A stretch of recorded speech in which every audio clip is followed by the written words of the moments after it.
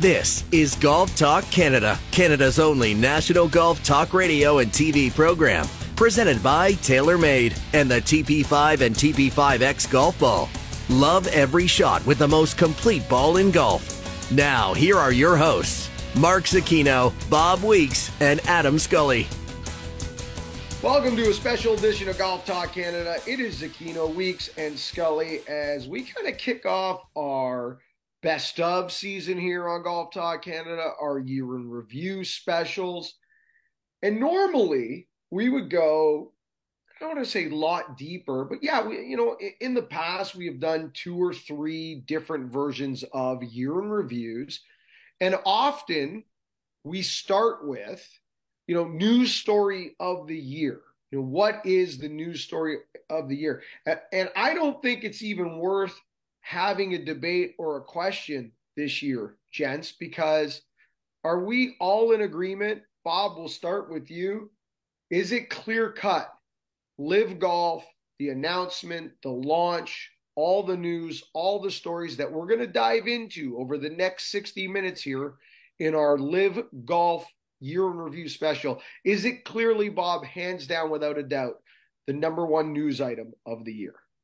Oh yeah, without a doubt, for better or worse. It's a story that transformed the game to a certain extent. It's kind of polarized people on the game. It's it had so much effect on everyone from fans to players to sponsors, and you really can't think of anything that would come close to it on the depth and the amount of time we've spent on it. I mean, the first event was in June, but we were hearing stories well before that with Phil leaving, right through till their final event at Doral a little bit later on. It's been kind of all encompassing, and it's been a wild ride for sure.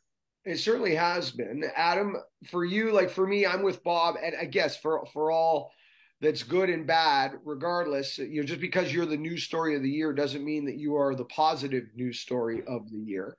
And we're going to get into the wins, the losses, and how we feel about it today versus what we felt about it, say, back in April or May, or how we felt about it Canadian Open week.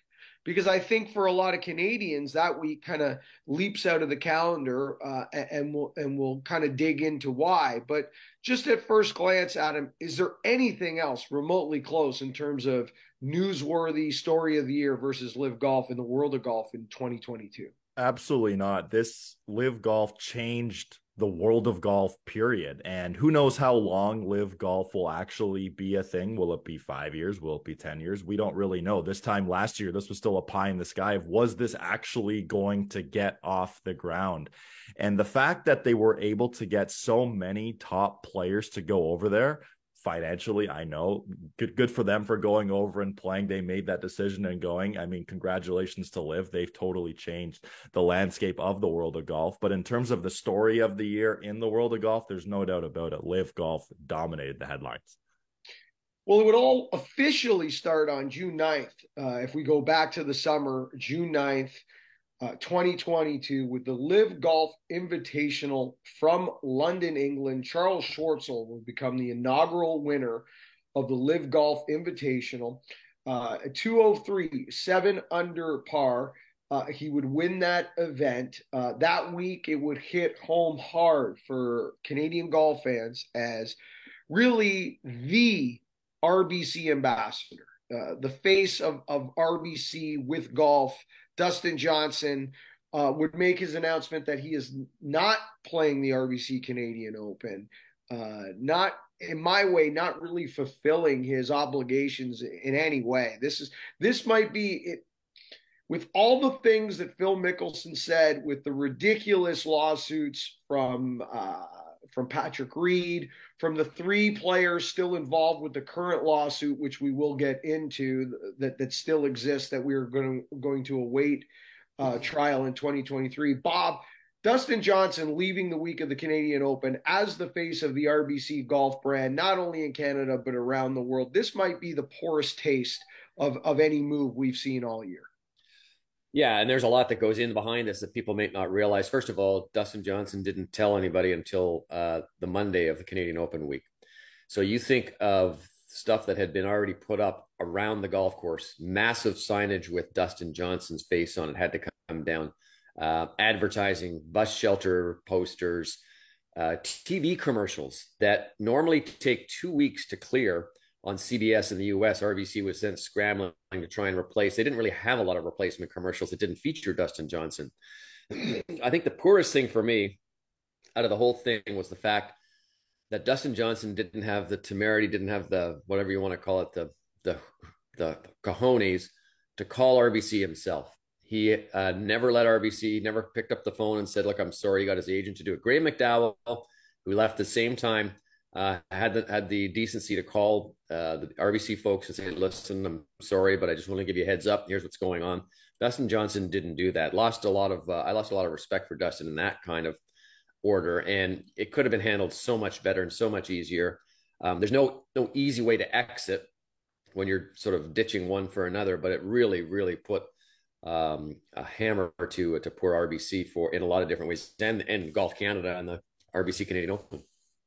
And just to add a cherry on that, Bob, because I couldn't agree with you more, he didn't have the guts or the business sense or the pull to negotiate, at the very least, leaving for the second event, getting through the RBC Canadian Open, fulfilling that obligation, that commitment, Adam, to which he was the face for so many years. This was not like a thing that, happened overnight. All of a sudden he's an RBC ambassador and all of a sudden he's pulling out. This was the face of the brand, to Bob's point, with the commercials, the printing, the yada, yada, yada. And I don't know if it was a lack of care, a lack of business sense, or a lack of pull that didn't allow him to skip the first event, play the RBC Canadian Open, and then leave. As we saw many other players leave throughout the year that waited it out, that played events they had either scheduled to play or already had on their calendar, and then went to LIV Golf. Dustin Johnson couldn't pull the same trick. Yeah, and we saw something a little similar, I guess you could say, later in the year with Cameron Smith going to LIV before playing in the President's Cup. Arguably, maybe you could make that argument. But for Dustin Johnson, yeah, he was one of the faces, if not the focal face, of the RBC Canadian Open before Rory won it back in 2019. He was going to come back and defend all the success DJ had, all those commercials, like you said, Bob, and where that RBC emblem was pretty well focused on each and every one of those commercial spots. And for a guy who obviously his family connection with Canada, given Wayne Gretzky, and it was shocking. I will never forget when when that first field was announced on, I think people were tweeting it out, and that was the name that everyone was like, oh my God, is this actually real? And it was a slap in the face to RBC, to Canadian golf fans, to golf in Canada. And the fact that, like you guys were mentioning, he didn't have the decency, the guts, the stones to call RBC himself is just awful, really. All right, so let's pick it up there, Adam, because that's a great segue into the shock, the surprise, the name on the list, the names that were rumored on the list for many months. This year, we were teased with Hideki Matsuyama turning down something in the neighborhood of $400 million as LIV was desperate to access the Asian TV market. That didn't happen. Cameron Smith, obviously going with a few other Australians. Not the biggest surprise for me, Cameron Smith. Although he's at the peak of his career, although he was threatening for majors, Bob, we all know how these guys look at Greg Norman.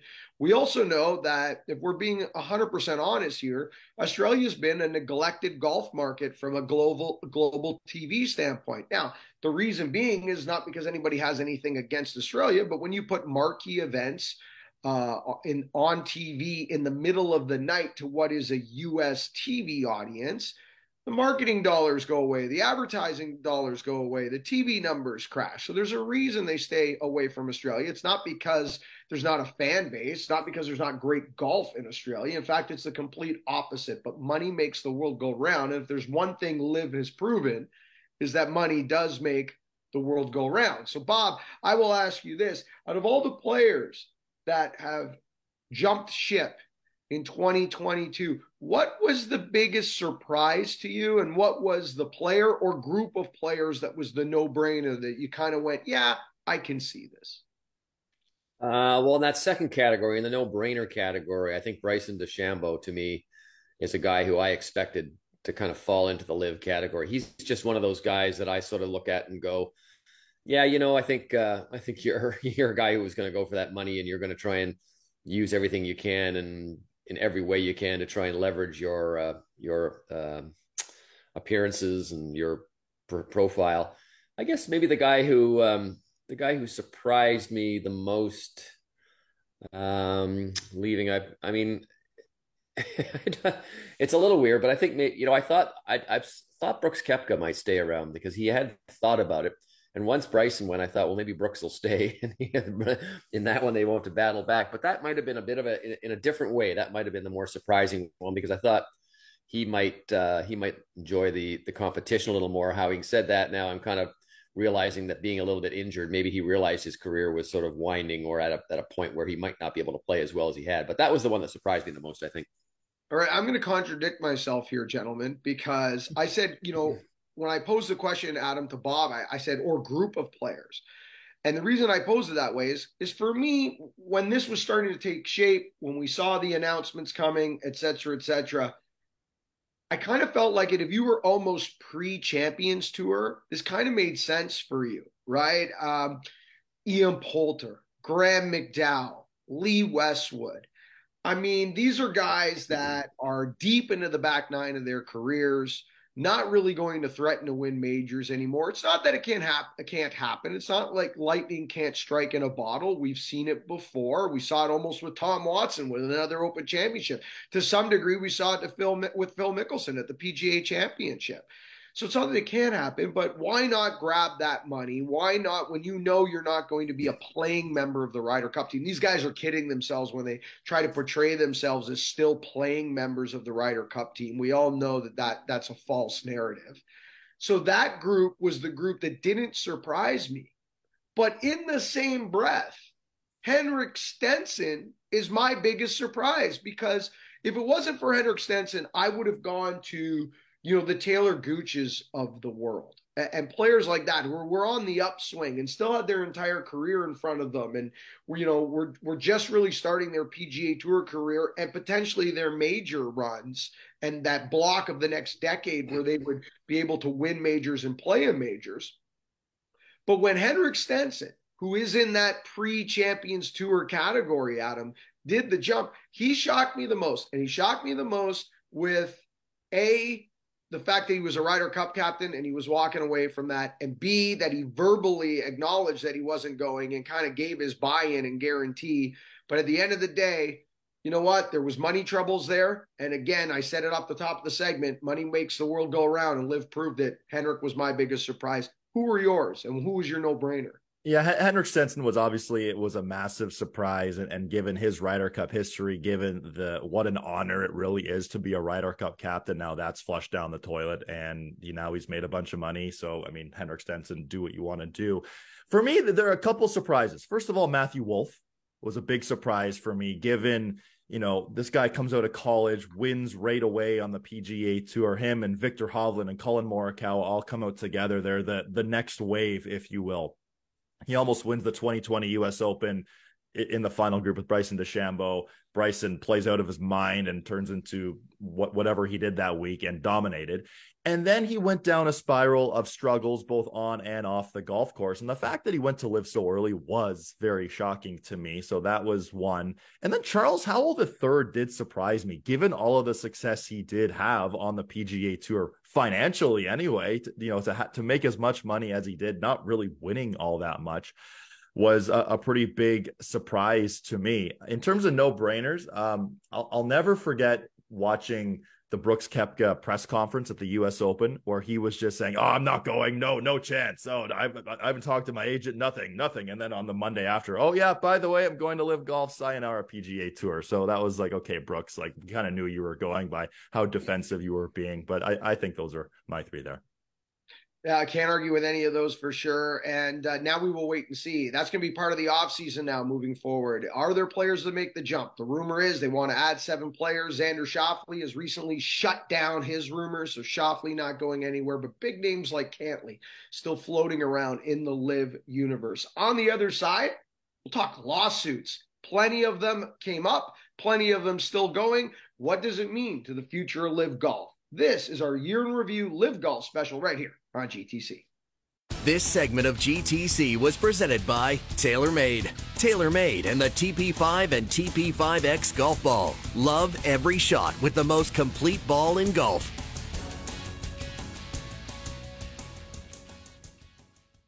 This is Golf Talk Canada, presented by TaylorMade. This segment of GTC is brought to you by Cadillac. Experience the iconic Cadillac sedans and SUVs in a personalized live video tour with all your questions answered in real time. Book your tour at Cadillac.live. Welcome back to Golf Talk Canada, part of our year in review special. We're really breaking down what was the year of Live Golf. It was hands down the news story of the year. We just talked a little bit about the launch and just feelings around Live Golf when the announcements were made, and the surprises of some of the players who jumped ship, and some of the ones we weren't so surprised. But we can't talk about Live without talking about lawsuits, gents. And I wish there was a lawyer on the panel here today with us, because, I mean, it's so confusing, and it changes in the sense of what lawsuit we're talking about, where it's being filed, what state, what country, labor laws, etc. And it really all starts with what was originally 11 plaintiffs that sued the PGA Tour back early in the spring with an antitrust lawsuit, basically condemning the PGA Tour, suggesting that they were a monopoly, and performed anti-competition business practices in this monopoly. And it all played out in court about 3 days before the FedEx Cup playoffs kicked off, when a group of players that were banned from the FedEx Cup playoffs asked the judge to step in and allow them to play. Fast forward to today, those players were not allowed to play in the FedEx Cup. That was a huge win for the PGA Tour as we look forward to next year. And those original 11 players are now down to 3 plus Live Golf. Matt Jones, Bryson DeChambeau, Peter Uihlein, and Live Golf, the entity, are the players that remain in litigation against the PGA Tour in this lawsuit. Okay, Bob, let's break down the U.S. version of this first, because Keith Pelley's got a whole different can of worms on his hands. We haven't even spoke about the fact that Patrick Reed is suing Bryson DeChambeau, Damon Lynch, a bunch of journalists, a bunch of Golf Channel media outlets on defamation of character. That's a whole other can of worms. In terms of just Live Golf versus PGA Tour, where do you think this is going? I know you're not a lawyer. I know I'm asking you to guess here. But the lawyer stood up in court and said, basically suggested that Live Golf already owns 25% of the marketplace. Live Golf has already stolen some of the biggest names in the game. Live Golf has Cameron Smith, the Open champion. Live Golf is the fastest growing golf entity on the planet. This was in the first 15 minutes of opening statements, and then pointed the finger and called them a monopoly. Is it not the largest contradiction maybe in any case like this we've ever seen? Yeah, it's a little hard to understand. I mean, that's why the lawyers get all the big money, right? So they can kind of wade through this, and they understand the intricacies of the law and the way these things put out. I mean, the fact that the PGA Tour countersuit shows you that they're serious about protecting what they have. I think the most interesting and perhaps dangerous part of this whole thing is going to be that as these suits progress, and nothing's going to happen till I think at the earliest next September. There's going to be revelations. There's going to be depositions. There's going to be things that both sides have to reveal, and that could be pretty ugly. You remember when Vijay Singh was suing the PGA Tour when they accused him of taking an advantage with deer antler spray. One of the biggest things the PGA Tour was afraid was that they were going to have to reveal suspensions and people who had been suspended from play and why they were suspended from play. They didn't want to do that, so they ended up settling out of court. So that's the biggest, I think, concern if you are the PGA Tour, or Live for that matter, because you're going to be able to lift up the curtain and see and see who the man is behind there, who's running everything and what's going on. So these lawsuits to me are the biggest flare in this whole thing that we haven't really talked about. We are now But as it gets closer and closer, I think it's going to be very dangerous for both sides, and there's going to be some ugly stuff that's going to get revealed, and I think it's going to get dirtier before it gets anything else happens. Oh, I think 100% it's going to get dirtier. And the PGA Tour typically, historically, to your point, Bob, does not like to disclose these things. They're going to have to get used to it. They have had to show a bit of behind the curtain in recent months, in recent weeks, as Live Golf has had some wins in that areas of the lawsuit. But Adam, to Bob's point, it goes the other way as well. Now, here's what I find a real interesting thing. The PGA Tour, regardless of their willingness or desire to be transparent in certain parts of this area, the PGA Tour is a law-abiding organization, non-for-profit, that operates in Florida, operates in America, and operates under the law. The Saudi Public Investment Fund, the Saudi government, the people behind this, aren't used to playing by any rules but their own, and so far have not really taken well to what they've been asked to do now. The Live Golf series has been asked, we want to see your business model. We want you to disclose your contracts. We want to see how you recruited players. Who was pulling players on the ground? What was the messaging to Phil Mickelson on how to get players? I mean, if somebody here needs to be nervous about how they were playing ball, to me, it's Live Golf. I agree. And even, during those lawsuits, we saw being exposed that Phil Mickelson was suspended by the PGA Tour for recruiting players. And even Justin Thomas was pretty vocal on a number of different podcasts he was on, saying, him and Mickelson and Bryson DeChambeau were vocal about, hey, come on over. Let's do this thing. Let's be creative. Let's go grow the game, yada, yada, yada, yada. That we heard so much throughout the year. That was one thing that I really took away from the initial lawsuit, or when that first event happened anyway, but also talking about, like you were saying, Mark, how contracts are being exposed. We heard all these dollar figures of player X was being paid $200 million, but was their prize money actually being taken away from that? That's still sort of up in the air, right? That's like, do we know? Well, it depends on who you believe, right? Yeah, and exactly. Like, what is the actual truth, right? I have no idea. I don't either, and we might not know for quite some time. And before we put a bow, guys, on this segment, we should highlight that this is only one of multiple lawsuits, and a big one, guys. Our friend Keith Pelley and the DP World Tour is going to go into court in February, I believe, is the first time they will enter court together. And the labor laws are different. And he did not put a firm ban in place the way Jay Monahan did on this side of the pond, because his labor laws don't allow him to do so. Even though he wants to move in that direction, we all remember how the R&A treated the Live golfers when we got to the Open Championship, when we got to the DP Tour later on in the year. He wouldn't put them in he wouldn't put the players in TV hours, no press conferences, no pro-ams. They're kind of doing everything they can do to push back and say, you're not welcomed here, without doing the one thing that they're unable to do, which is ban them. We will wait and see what happens. I mean, this is just, to Bob's point, going to get way uglier before it gets any better. On the other side, I want to talk wins and losses.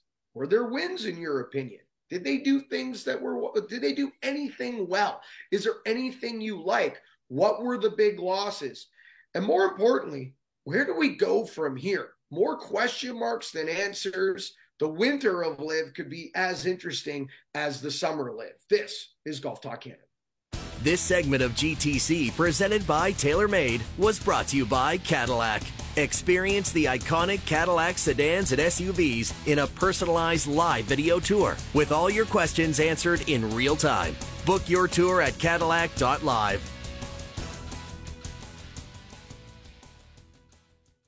This is Golf Talk Canada, presented by Picton Mahoney Asset Management. For over 15 years, our focus has been on helping Canadians stay invested in all market conditions, including this one. Welcome back to Golf Talk Canada's Aquino Week, Scully, part of our Year in Review special series coming up a little later in the show. We'll get you caught up on all things Golf Talk Canada, what the winter schedule looks like for the GTC team, and what 2023 looks like for us as we kick it off in January. But we're talking Live Golf, the story of the year. This is our Live Golf special. And gents, you know, we've all been kind of very critical of LIV, especially in the beginning. I think we all morally and ethically have issues with where the money comes from, etc. But you know, I won't speak on behalf of you gents, but I'm upset at, you know, the Western world. Personally, my political views, I get just as upset when we do, you know, business with these countries on a day-to-day basis. And you can throw China in there, and you could throw, you know, Europe getting a lot of their energy from Russia. As we could go on for hours and do a political commentary on all this. So it's not that golf is isolated, I guess is my point. But removing that aspect of this, because I don't think there's anybody listening to this show right now or anyone who watches Golf Talk Canada that says, oh, yay, good, violations against human rights. I don't think there's anybody out there like that. So let's put that aside and let's look at LIV as just a product, just a sports product. And I think a couple of things stood out for me this year. Some comments from Brandel Chambly, some comments from some other US-based writers, etc. And they said, you know, LIV Golf could be entertainment. Really, when DJ nailed that eagle putt to win in Boston, that was an entertaining moment. But he said people don't necessarily watch sports to be entertained. Entertainment is a byproduct. People watch sports because they're invested and because they care. Mark Zucchino does not watch the 49ers and they lose a game that they're supposed to win. And he goes, oh, wow, but boy, was that an entertaining game. No, he throws his Joe Montana vintage jersey against the wall, curses, pours himself a drink, and marches out of the room. Bob, how do you get anybody to care about it? That's a big question for LIV. And to me, the biggest problem they face right now is it's not memorable. Like, nobody is talking about the product on the golf course. Everyone is talking about, oh my gosh, all that money. You know, here's how much they win. Here's how much they signed for. Here's how much they've spent. And nobody cares about, other than that putt by Dustin Johnson, I can't remember a single shot from LIV this year. So, you know, having said that, there are some interesting things. Like I wasn't really big on the shotgun start.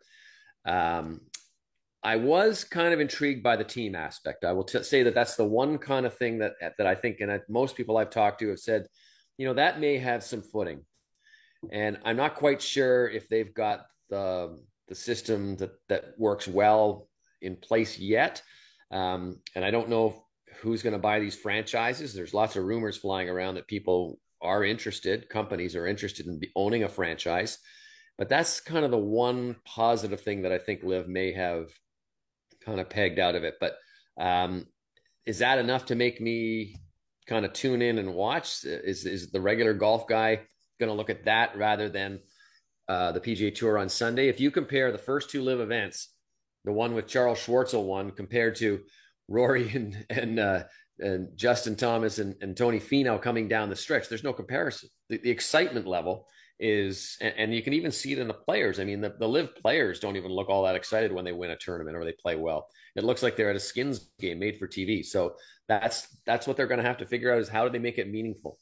Well, and I think it was Joel Damon who mentioned on a podcast about a month ago, you know, if a golfer wins a golf tournament and there's no one there to see it, it doesn't exist, right? It's the old, does a tree fall in the forest? And I'm with you. I think I'm not a fan of the 54-hole shotgun. I don't like 54 holes. I don't like the shotgun. I don't like the no cut. So there are aspects of it I just don't like. Personally, I don't buy into them. I'm more of a traditionalist, I guess, in that sense.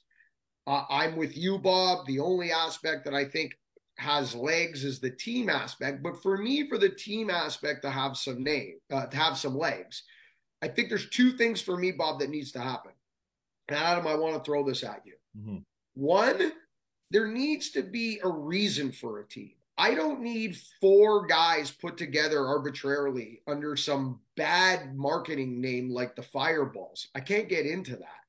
there needs to be something like, this is Florida, Team Florida, because these guys all play out of Jupiter, or the Australian team. There has to be some type of geographical ties of some kind, like we do in other team sports.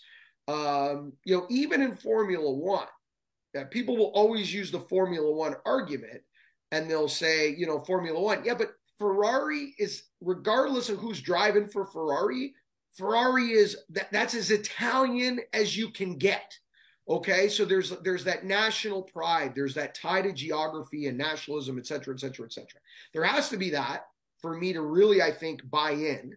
And the other thing is, apparently $1 billion doesn't buy you a marketing team, because you could have put me in a room with 5 6th graders and we could have come up with better names than the Fireballs, Adam.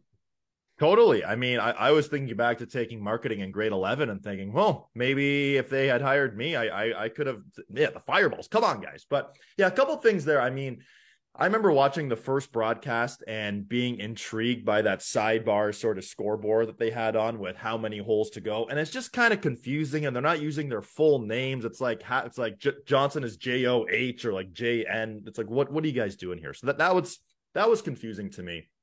The team aspect, like you guys said, there is potential there. I remember watching the final team event. I tuned in for the last 30 minutes just out of sheer curiosity. I was one of 18,000 people in the world to watch that last 30 minutes. And it was intriguing because Dustin Johnson and Cameron Smith were playing some decent golf. Pat Perez shot under par for the first time in about 100 rounds.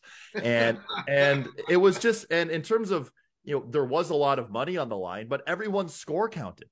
Because throughout the year, it was either 2 scores would count, and they changed it, 3 scores would count. And then it was sort of the rules kept changing, which was just sort of weird to me. The one thing that I think the players really liked is the shorts, is wearing shorts. And now I'm not sure if Phil Mickelson walked up to Greg Norman and said, hey, man, I have the nicest calves in the history of the world. I want to show these things off for everyone. Phil being Phil with his calves, I don't know. But that's something that I know on the PGA Tour you can wear shorts during practice rounds. Will that actually change for tournament rounds? Eventually, maybe, depending on the time of year.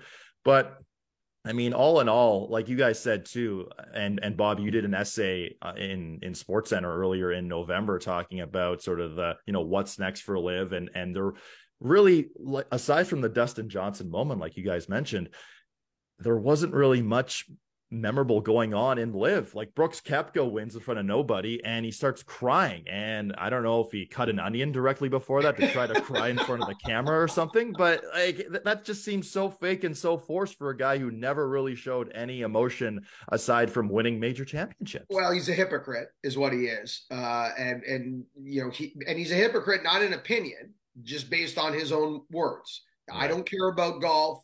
When you see me on TV playing golf is when I play golf. I'd rather play baseball. I don't practice. These are his quotes, not mine.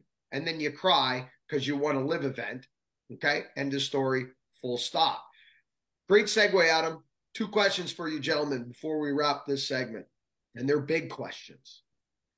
The 2 biggest hurdles, in my opinion, moving forward, I think in most people's opinions when they look outside of LIV looking down, is, can they qualify? Do they qualify?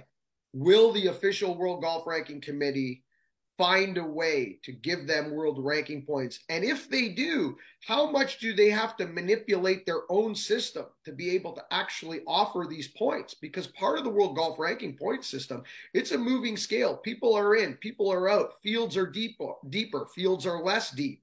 These are the same guys playing against each other each week. So there's so many challenges here. And number 2, do they get a media partner? Do they get a deal with the Fox? Does somebody come to the table and either sell them a media deal or cut them a check for a media deal? Bob, to me, those are the giant walls to climb for LIV. Do either of these walls get climbed in the next 6 months? I believe they'll have some sort of appearance on TV. I think they'll have to pay for it, which is not the preferable way you want to do it. I think it's going to be with Fox Sports 1 if the rumors are correct. So I think you'll be a little bit more on TV. Really, the only place they're not on TV right now is the United States, which is not is the biggest market, obviously, where you need to be. I mean, they're in little bits and pieces all over the rest of the world. So I think that'll get done. I don't think it'll be a great deal. I don't think they'll love it, but at least they'll be on TV. And then whether anybody watches, another question. On the world ranking points, I think eventually they will get world ranking points, but I think they're going to have to make some concessions. So I think they're going to have to start maybe having a cut. They're already talking about having Monday qualifying now to make it a little bit more open. So I think they're going to have to move, and they're going to have to move significantly from what they've started with this year. But I think they'll get points eventually. But the points won't be much because the fields just aren't that deep. Well, and there's two questions, Bob. A, the fields aren't that deep. B, they're playing amongst the same group of people each week, which jigger the point system. And I want to follow up with here, Bob, because I'm with you. In order for this to happen, there has to be concessions made and changes made. They're about to release their 2023 schedule. It looks like they're going to go 14 tournaments deep next year. It looks like Toronto/Canada is off the table for now, thank God, which is a fantastic win for Golf Canada and their partnership with RBC and the PGA Tour.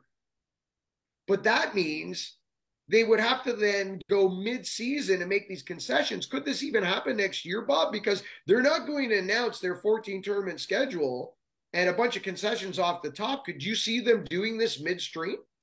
Well, they're pretty flexible. They're pretty nimble. They can make changes whenever they want, it seems like, or Greg Norman can. But I don't think the official World Golf Ranking people are going to be making any statements until well after this schedule is out. So I would suspect it might be another year before they get them. All right, Adam, same for you. Do you see official World Golf Ranking points coming? If you do, does it come with the same model we have now, or do they have to do many changes to Bob outlined, if not more? And do you see a media partner coming? You know, I've heard, as you both have heard, that the Fox deal is very close, but this is not a media deal that we're all used to. This is not somebody buying the rights. This is a production deal and an airtime deal. We're already outputting $1 billion without this deal. It's $1 billion to run this thing next year is the rumored number. $1 billion of costs at the moment with little to no revenue. How much longer can they go down this model? And is this a media deal that they even want? I'm very curious about that going forward. And I do see, you know, a Fox Sports 1 or someone taking this on. You will be able to see it in the US in some fashion other than on YouTube, where so many people watch it throughout the year. Hardy har har. But even, you know, Phil Mickelson spoke about at the end in one of his later press conferences at the end of the LIV season, saying, you know, aside from the US and the UK, LIV Golf is doing great. Well, Phil, the US and the UK are pretty massive, man. So maybe you want to switch that. And you got to add Canada into that too. So I'm curious where that goes going forward in terms of the official World Golf Ranking points.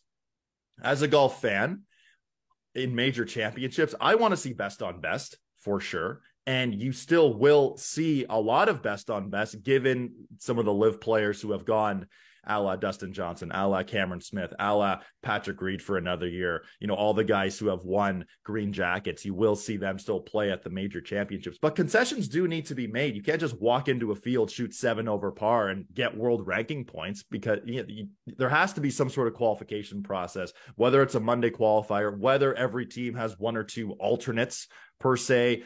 I think there has to be a cut too. I don't see them going to 72 holes. I think part of their thing is 54 and 54 hole tournaments. Thus LIV, right? Thus LIV, exactly, right? 54, the whole brand is around that. Right. But in terms of changing mid-season, I mean, they changed mid-season about 12 times this year. So with them, I mean, anything is really flexible, I really think.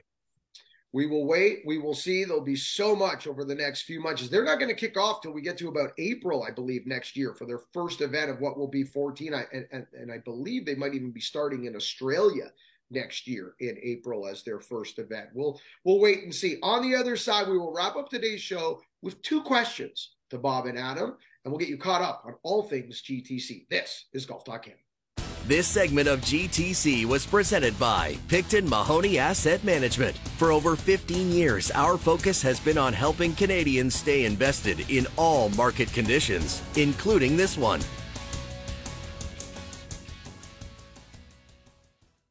This is Golf Talk Canada, presented by Picton Mahoney Asset Management. This segment of GTC is brought to you by Adidas Golf and the all-new Tour 360 22.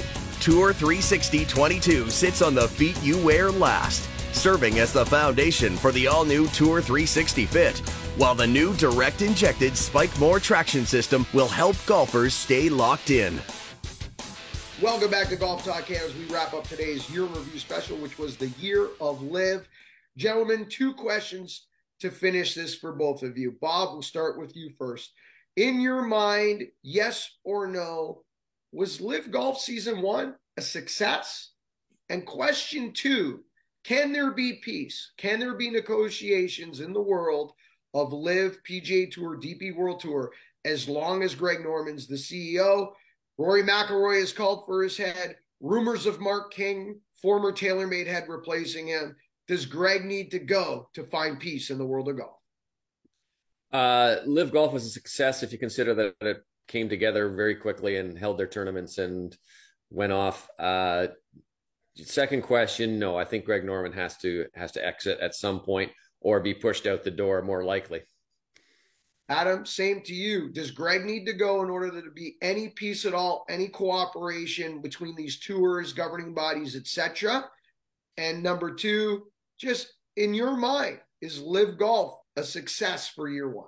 I think Greg Norman definitely has to go. When Rory McIlroy wins the RBC Canadian Open and the first thing he says is, I have one more win than Greg Norman, that was in the back of his mind for sure. I think Greg Norman has to go for this to have any chance of coming together. And in terms of success, I mean, they got off the ground. They played 8 tournaments and a lot of players went. So all in all, it was way more successful than I ever thought it would be. I'm more curious now where it goes for their, I guess, official year 1, as they put it, for next year. Yeah, for me, this is a really hard question to ask and answer. It seems to be a very popular question these days. And the reason I find it hard to answer is normally to answer this question, there would be a fiscal result attached to a new business or a business plan or a model in place. But you got to throw that out the window because this was never designed to make money. It was never designed to earn money. So how do I even decide whether this is a success or not? I guess to answer my own question would be, if you're fine bleeding $1 billion, then yes, LIV Golf was a success. You got it off the ground. You stole some of the world's best players, and you disrupted the #1 tour in the world, and you made everybody have to go back to the drawing board. We have to give some kudos here. Rory McIlroy and Tiger Woods getting together and launching a new business that they were talking about in the weeds that they expedited and will be launching next year on Monday nights. The PGA Tour reworking their schedule, finally putting an end to the wraparound schedule, which I can tell you right now, from my standpoint, a huge, huge victory that we will actually hand out a FedEx Cup. And that will be it. And we will start at the Plantation Course in Kapalua in 2024, the way it's supposed to start. It always started in Kapalua. And now the fall series will be about repositioning yourself. So there are wins here. And I'm with you guys. As long as this is personal for Greg Norman, it is very hard to find middle ground. That does it for us today. We're not going anywhere. 1 hour every Monday throughout the winter, 10 a.m. to 11 a.m., TSN 1050, iHeartRadio, TSN Radio. For our winter season, it is our best of, our year in reviews. And don't forget, January the 23rd, we're back, season 13, a 2-hour Golf Talk Canada, back to 10 to 12 with the 7 to 9 p.m. repeat Monday night, season 13. And we've got a huge announcement. We might even have multiple announcements to kick off season 13. I mean, so much we're working on. We can't wait to tell you all about it. 20 Weeks of TaylorMade is back next year, and much, much more. We'll do it all January 23rd for season 13. Thanks, Bob. Thanks, Adam. Enjoy your winters. Happy holidays. Happy New Year. And thank you so much for listening. Remember, first good decision on the golf course, it always starts in the closet. This segment of GTC, presented by Picton Mahoney Asset Management, was brought to you by Adidas Golf and the all-new Tour 360 22. Tour 360 22 sits on the feet you wear last, serving as the foundation for the all-new Tour 360 Fit, while the new direct-injected Spike More traction system will help golfers stay locked in. Thank you for listening to GTC. Don't forget to follow us on Twitter and Instagram at Golf Talk Canada.